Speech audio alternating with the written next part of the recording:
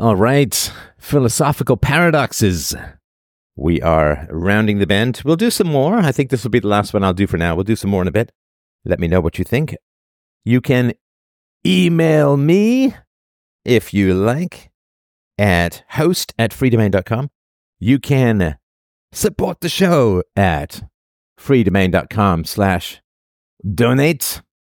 And you can join the community at freedomain.locals.com or subscribestar.com/freedomain. All right. So, John Fowles.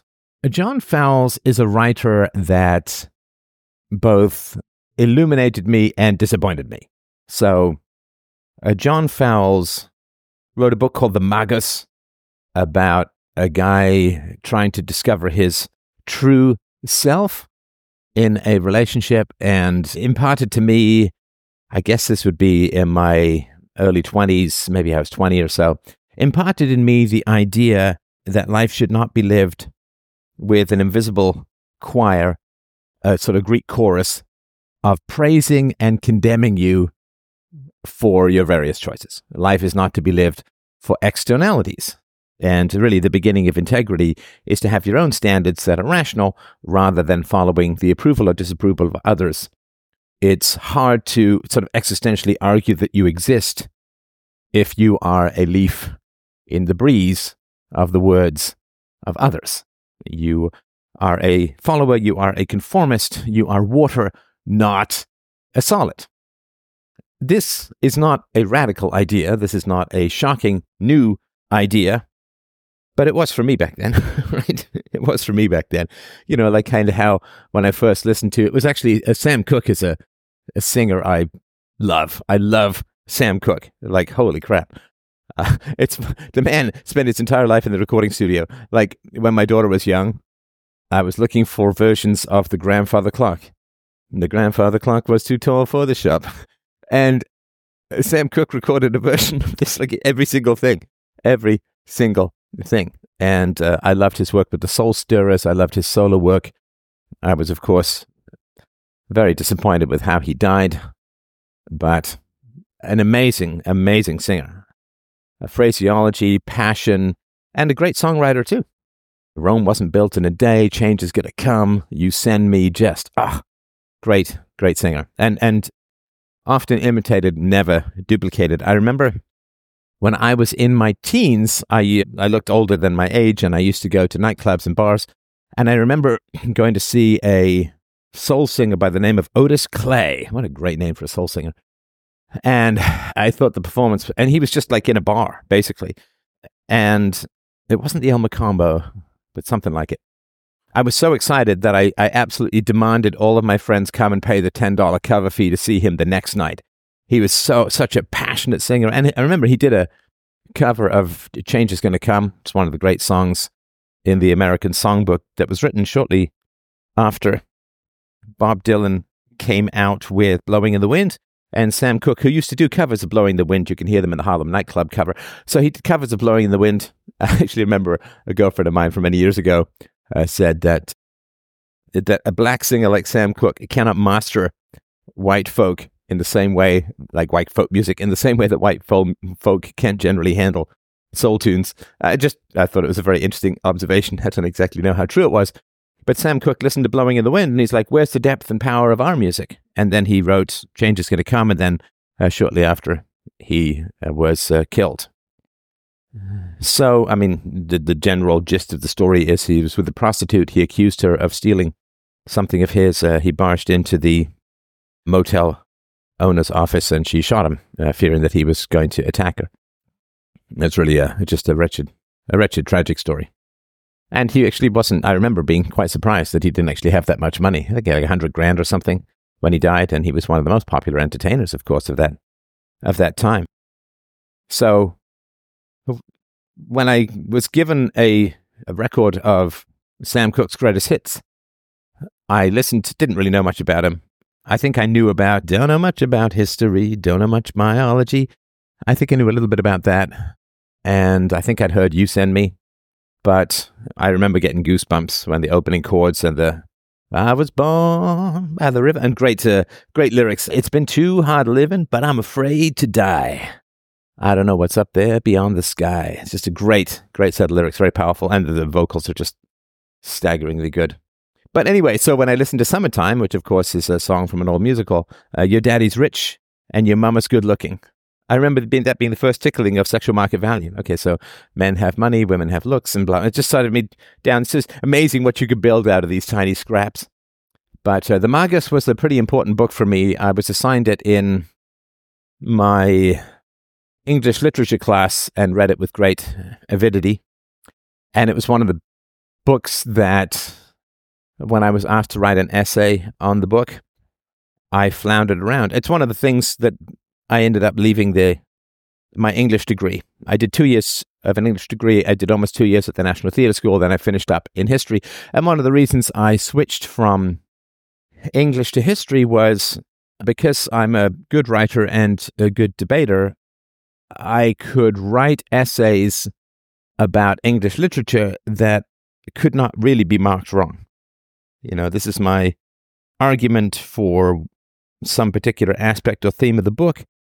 And because I write well and can debate well and argue well, who can prove me wrong?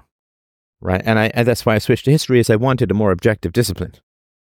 Back then, when I thought history had some facts in it, there are facts in history, but all the narratives are false. That's my perspective now. And we can see this, of course, in the history that's being forged in the moment, where we can see actual events be transmitted into falsehoods, like right in front of our eyes. The alchemy of fiction that drives the fantasy of history, historical narratives, we can see being created in our own eyes, like right in real time. It has deconstructed that. So the facts of history are unimportant. The narratives of history are everything, and the narratives of history are generally false. They serve. It's the old Norm Macdonald quote. This is nothing particularly shocking, I'm sure, to hear. It says right here in this history book, the good guys have won every single time. What are the odds, huh? So, yeah, the Magus was a big book for me. This scraps of it, I remember even, 20 to 57, 37 years later.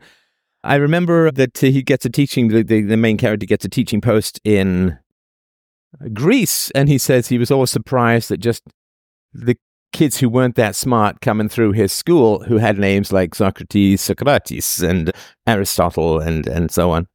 I don't know if there were that many Platos around at that point, but yeah, I remember that. And I remember that there's a tortured love affair and the breakdown of the false self. So I thought John Fowles was a good writer, but I never liked any of his other books. I tried the Maggot, I tried a bunch of other things, and I just couldn't. So, when the writers is a one-hit wonder for me, at least, is that these flash in the pan, and then how do you sustain it? So, John, and this is going to be very, very important to your life, this one. You can enjoy the rambling intro as you see fit.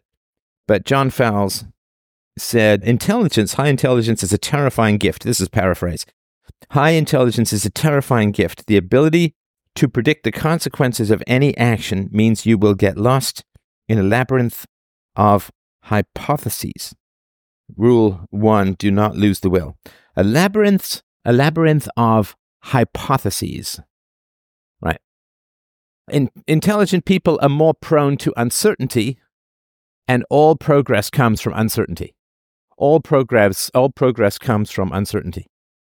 So uncertainty needs to be it's one of the definitions of what needs to be in the Aristotelian mean. Uncertainty is essential for progress. Too little uncertainty, and you remain stuck in vanity. Too much uncertainty, and you become paralyzed and easily overtaken by less intelligent people who are in possession of more certainty. So how is it that we can combine intelligence and certainty without becoming prejudiced? To be certain of things without being hardened in our beliefs is a real challenge. Now, it is one of the central issues that philosophy is supposed to solve. It's like the major job is to teach you what you can be certain of and what you need to be curious about. So we need to be certain that axe murdering is wrong, but we need to be curious about the best way to solve social problems.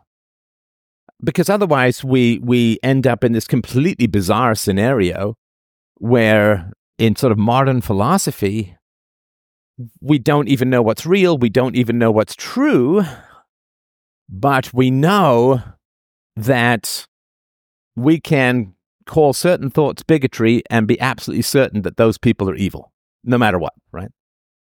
And I remember this is sort of many, many years ago. I did a fairly famous show at the time. It was a two-parter, I think, called Jennyism. There was this woman, Jenny, I was having a debate with, and she said there was some left-wing legal policy that she wanted implemented, but she also said that she couldn't prove that Europe existed because she'd never been there, right? And I remember laughing, and it sounds unkind, but it's not meant to be unkind. It's just genuine humor and astonishment that this woman, Jenny, was not certain that Europe existed, but was absolutely certain her socialist policies should be enacted there. I mean, to see how bizarre that is, like when you get the sort of chain of epistemology and you see how, I don't know if this exists. I don't know if this continent even exists. I can't prove it. I'm not certain about it, but I'm absolutely certain that my pet socialist project should be enacted into law there. That's beyond bizarre, but that's kind of the inevitable result. That the reason why certainty is attacked is so that anti-rationality can advance unopposed.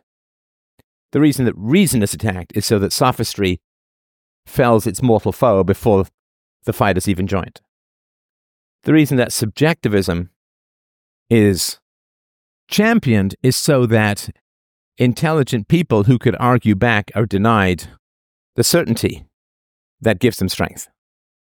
I mean, to disarm your opponent prior to the duel is the best way to win. Don't bring a knife to a gunfight, as the analogy sometimes goes. So to be intelligent is to have doubt. And to be less intelligent often, though not always, of course, these are just general trends. We're too smart to need all of these asterisks, right? So I'm just going to talk in general terms, tons of exceptions. To be more intelligent is to have doubt. To be less intelligent is to be certain. And society has to make decisions. Society has to make decisions. And if the intelligent are full of doubt and the less intelligent are full of certainty, and society needs to make decisions, the less intelligent will end up being the captains and stewards of the ship of the state. Or to put it another way, doubt is a way for the less intelligent to gain control of social apparatus by infecting the more intelligent with doubt while never doubting themselves. So if you can let's say you're not that smart, but you want to be in charge, then what you can do, the smart people stand in your way, because the smart people can out-debate you, out-argue you, and usually out-think you. So what do? If you're not that smart and you want to be in charge, well, what you do is you start asking people the how do you know questions, the basic metaphysics and epistemology questions, and so on. And then while they're scrambling in the pea soup of uncertainty, you stride forward with all certainty and step over their half-bog-swallowed brains, and you get your way. Uncertainty is a weapon used by the average against the smart, because the smart want to be certain and have doubt and, see the outcomes of all choices. And it's, this is Hamlet versus his uncle, right? This is Hamlet versus his uncle. Hamlet is full of doubt. His uncle is full of certainty and sin. Hamlet has doubts as to whether the ghost of his father is either A, real, or B, his actual father and not something sent by the devil, a phantasm sent by the devil to lure him into the sin of murder. These are good questions to have, right? These are good questions to have. In general, and in all circumstances and cases that I can conceive of, if a person hears voices telling him to kill someone, don't kill anyone. That's murder. So Hamlet is right to doubt, and right to question, and right to be paralyzed, because he might be going mad, and his uncle might be innocent of the murder of his father, which is why he creates the play. The play is the thing wherein will catch the conscience of the king.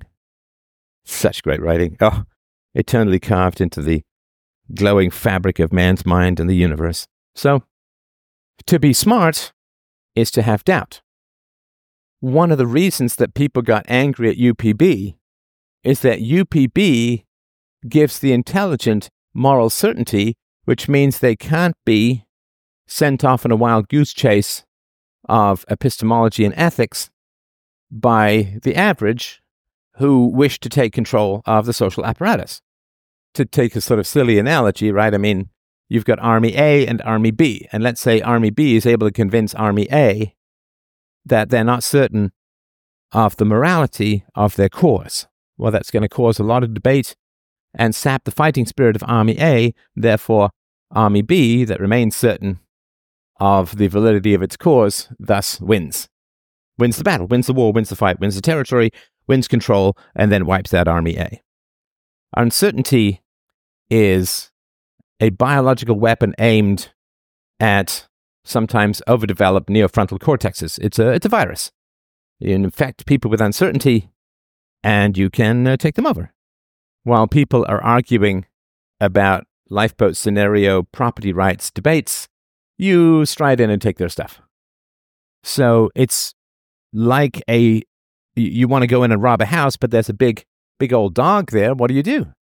Well, you drug a piece of meat and you throw the piece of meat to one side, the dog eats the meat and falls asleep, and you rob the house. So what the midwits do is they say to the smart, you have proved this to me. And then the smart are like, well, I want to be certain. I need to prove things. I love to debate. And there's a hidden sort of motive as well, which I'll get to in a sec. So then the smart go off and debate like crazy and wrap themselves up in knots and torture themselves and create flowcharts and syllogisms and so on. And while they're out of the way, the midwits take over.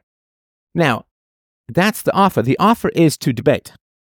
And early on, when the history of the show is written in the future, and it will be, early on, there were lifeboat scenarios that were put forward, right? Guy hanging from a flagpole, can he kick in a window in order to save himself from falling to the ground, and so on, right? And I answered those very easily and very quickly, and that was really annoying to people. That's really annoying to people.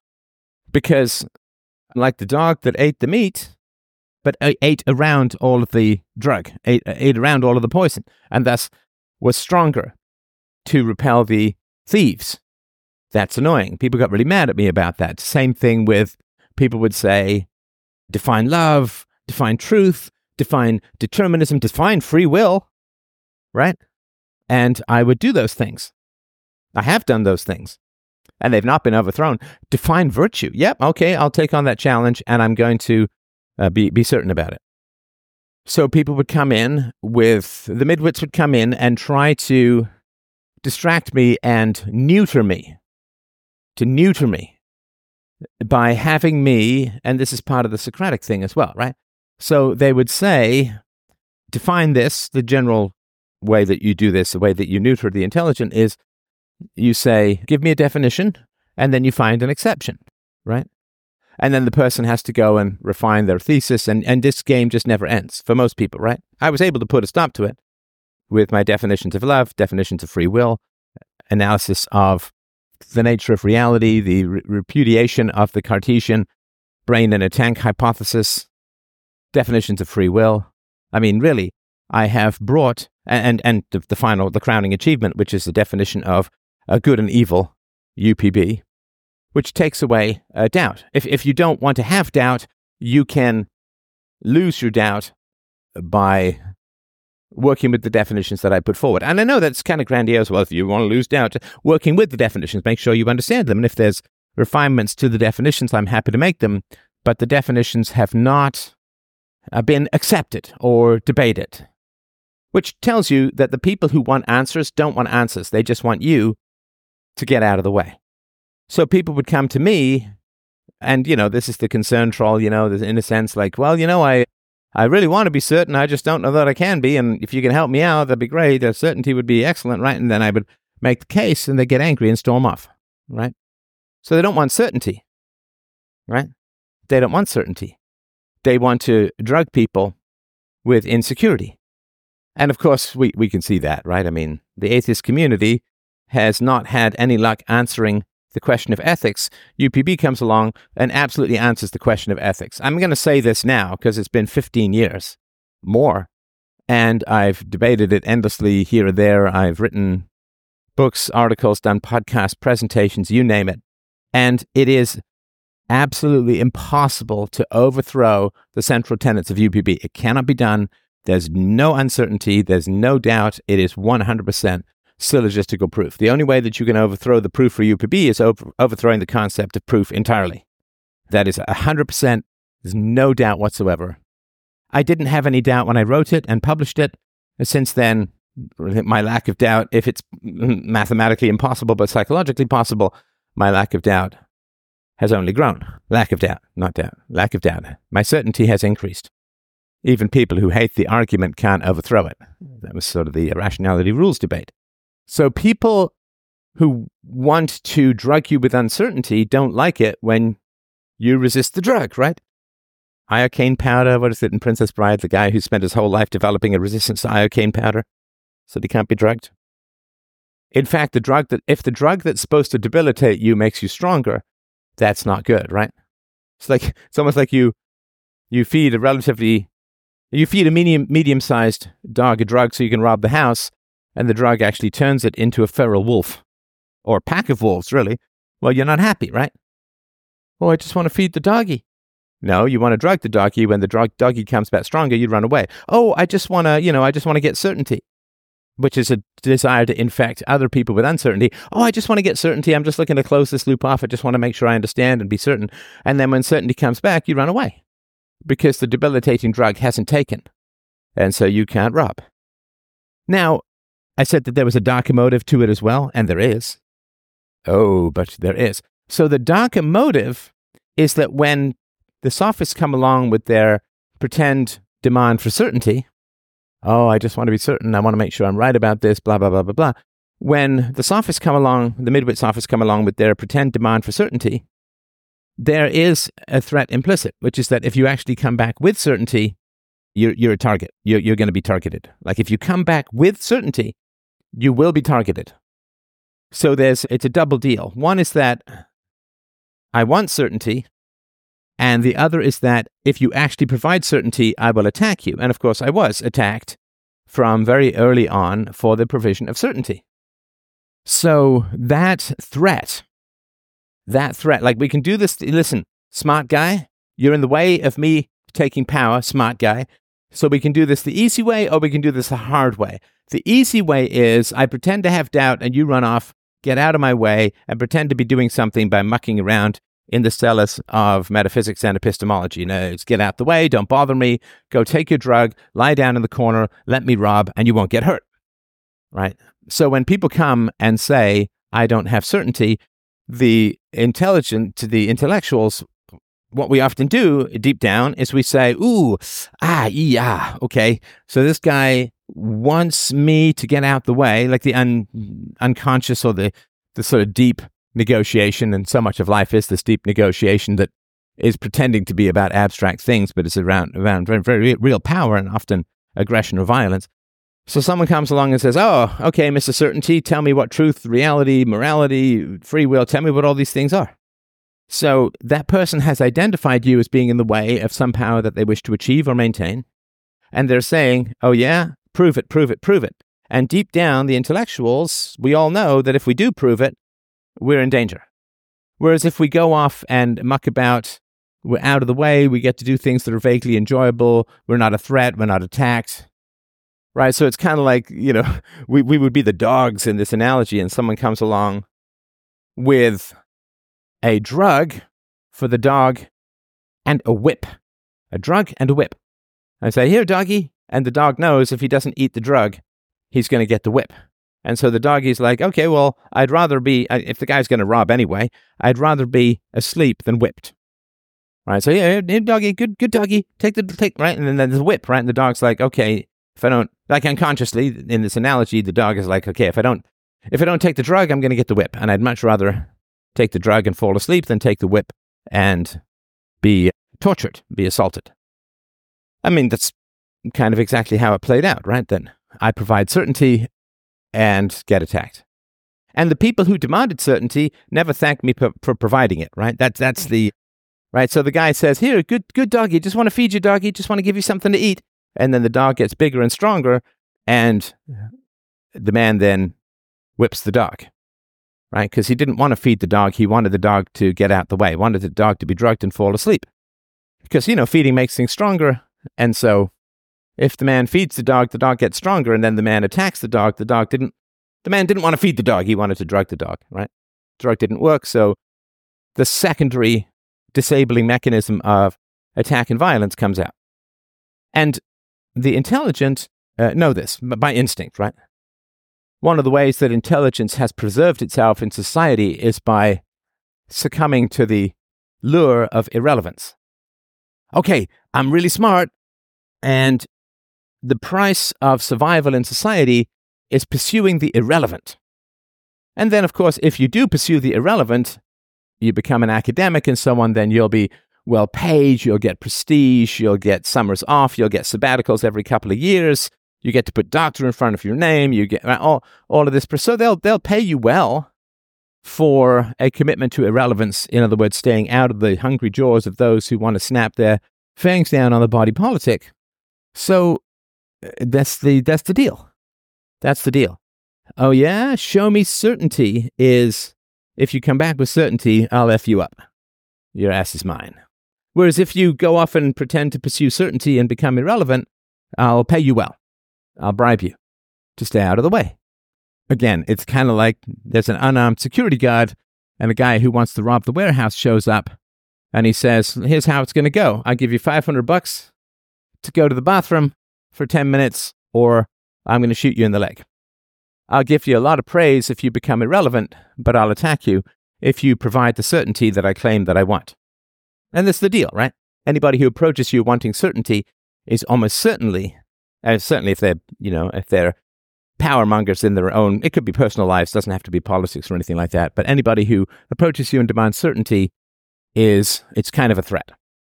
Because I'm trying to think, like, certainly among people who've listened, they're very grateful for things like UPB, Universally Preferable Behavior, my rational proof of secular ethics, available at freedomain.com/books for free. But of the people who have, in a sort of public sphere, kind of called me out, demanding certainty, wanting debates, not one of them in my entire life, and really we should talk about the last 18 years or so, or 16 years since I formalized UPB, although one of my earliest articles was Proving Libertarian Morality, which is the genesis of UPB. But not one person who has demanded certainty from me has ever thanked me for providing it, right? If you are tortured by pain and I give you a cure, wouldn't you thank me? If you're tortured by uncertainty and I give you certainty, shouldn't you thank me? But I'm never thanked. I'm only attacked, right? I mean, I'm an empiricist, so this makes sense in theory, it makes sense in history, and it also accords with very public evidence. Have you ever seen anyone who wants certainty thank me for providing it? No, they move the goalposts, they attack, they go ad hominem, they talk about consequences and so on, right? So just so you know how this plays, right? It's like everyone in society, when you're a kid, everyone in society says, well, you got to tell the truth. But if you do tell the truth about being bored, unhappy, frightened, aggressed against, beaten, spanked, right? If bored in school, like if the teacher says, tell me the truth, and you say, the truth is that you're really boring and all of this subject matter is incredibly irrelevant, and I look at all the adults in my life and none of them are putting into practice the stuff that you teach me here, so you're wasting my time, right? That's an honest, true statement.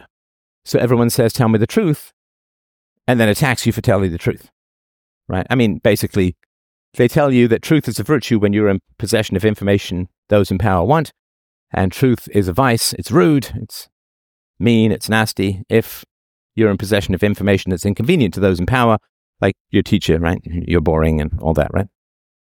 So that's the deal. That's the deal. That intelligence, and I'm not complaining about the deal, right? I'm not like, because if all the smart people had provided absolute answers to these pretend questions about uncertainty, we wouldn't have made it. We wouldn't have made it. And, high intelligence may have slowly eroded from the toolbox of the species. So it's a fine deal. I get the deal. I'm not condemning. I'm not getting down on all this. I'm just pointing out that these are the mechanics. And really, until the internet, it was impossible to not take the deal. Those who did not take the deal were generally tortured, ostracized, murdered, or unmated with. So there was no real answer. So you trade your survival for irrelevance, which is why most of the philosophers throughout human history have not talked about child abuse. I mean, really, functionally, all the philosophers have avoided the topic of child abuse, because that's where a philosopher can be the most relevant in the promulgation, pursuit, and spread of virtue.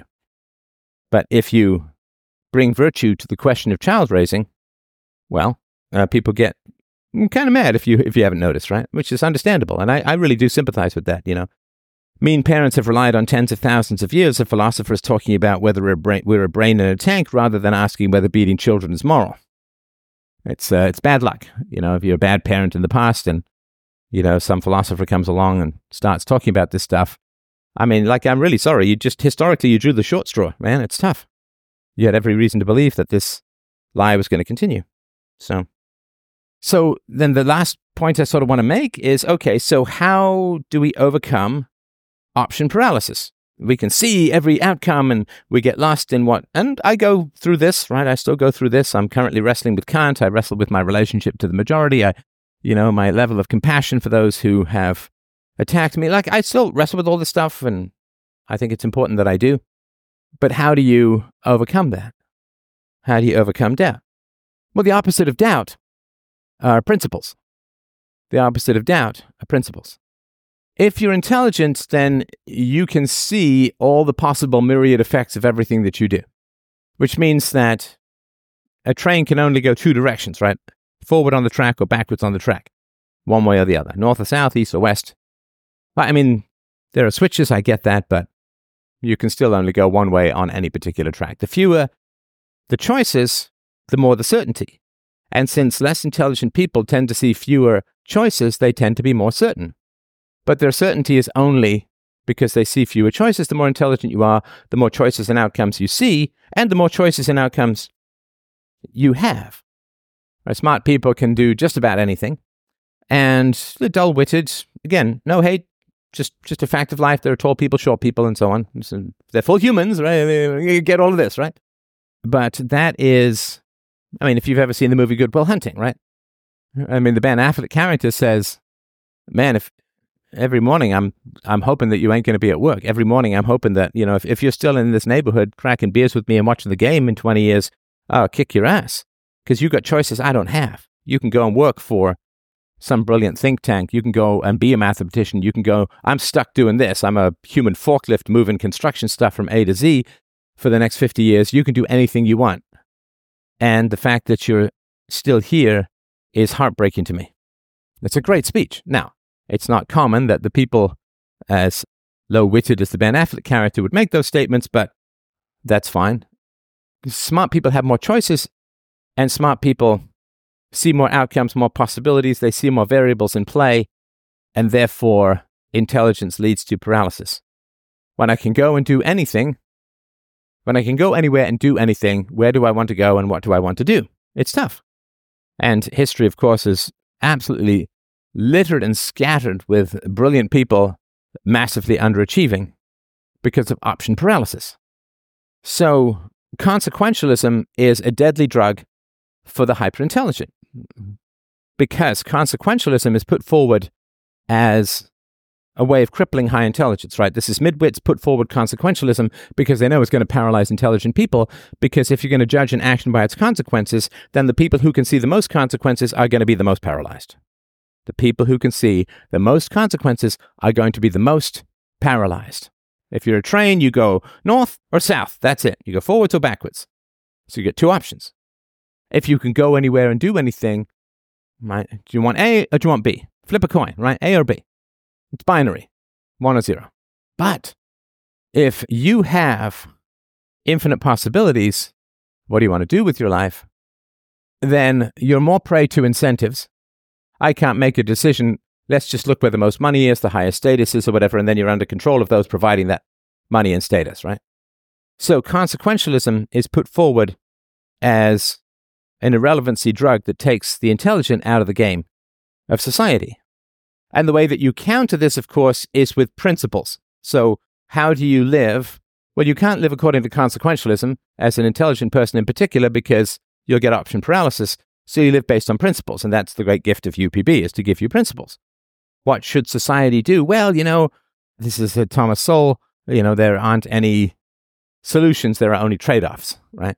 So you say, is the welfare state good or bad? Well, there's these pluses to it, but there's these minuses to it. There are benefits, there are costs, short-term, long-term, and you end up not being able to do anything because you're too busy chasing your own tail in increasingly thickening fog on a barge that's sailing off to nowhere.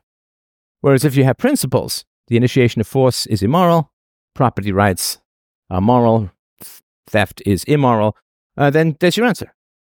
There's your answer. Now, answers for intellectuals are dangerous. Because if you don't go away from the fight, people will fight you. If you don't run away, people will fight you. Running away to irrelevance is the unholy bargain that's offered to the intellectuals. I'll give you money.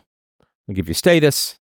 You can have some co-eds to bang, at least in the past. I'll give you all this cool stuff. Just be irrelevant. Okay. And this is something Ayn Rand complained about. I think there was a meeting of the American Philosophical Society during the turmoil of the 60s, and they were like, are nouns epistemologically real things?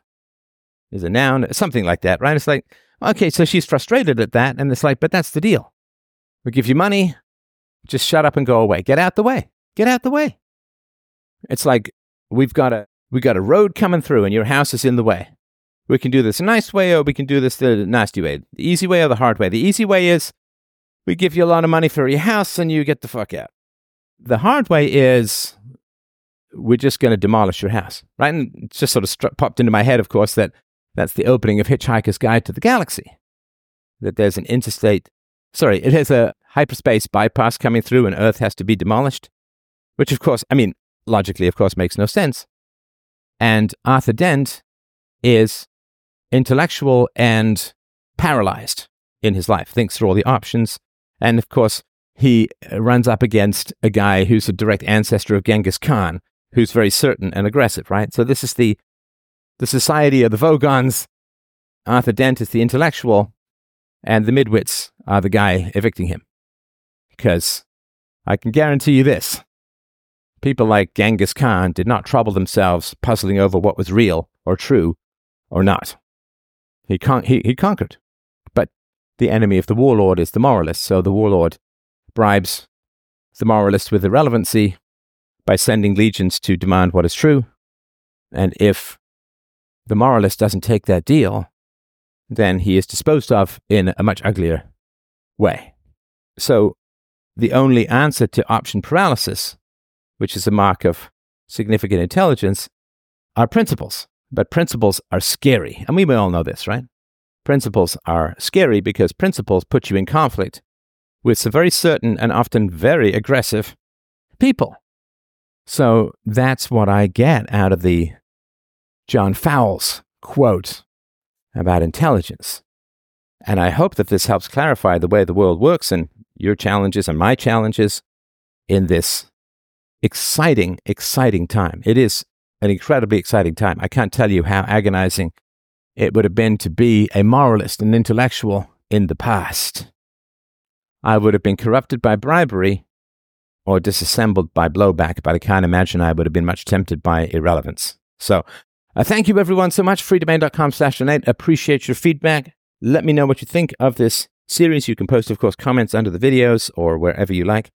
But I'll stop this for now. This is the end of this Philosophical Paradoxes. If you have more, of course, you can always post them at freedomain.locals.com, and maybe I'll do more. But I really enjoyed the series, and I thank you for your time, attention, care, and support for allowing me to do this, I do believe, the most essential work in the world that is, and the universe that we know of.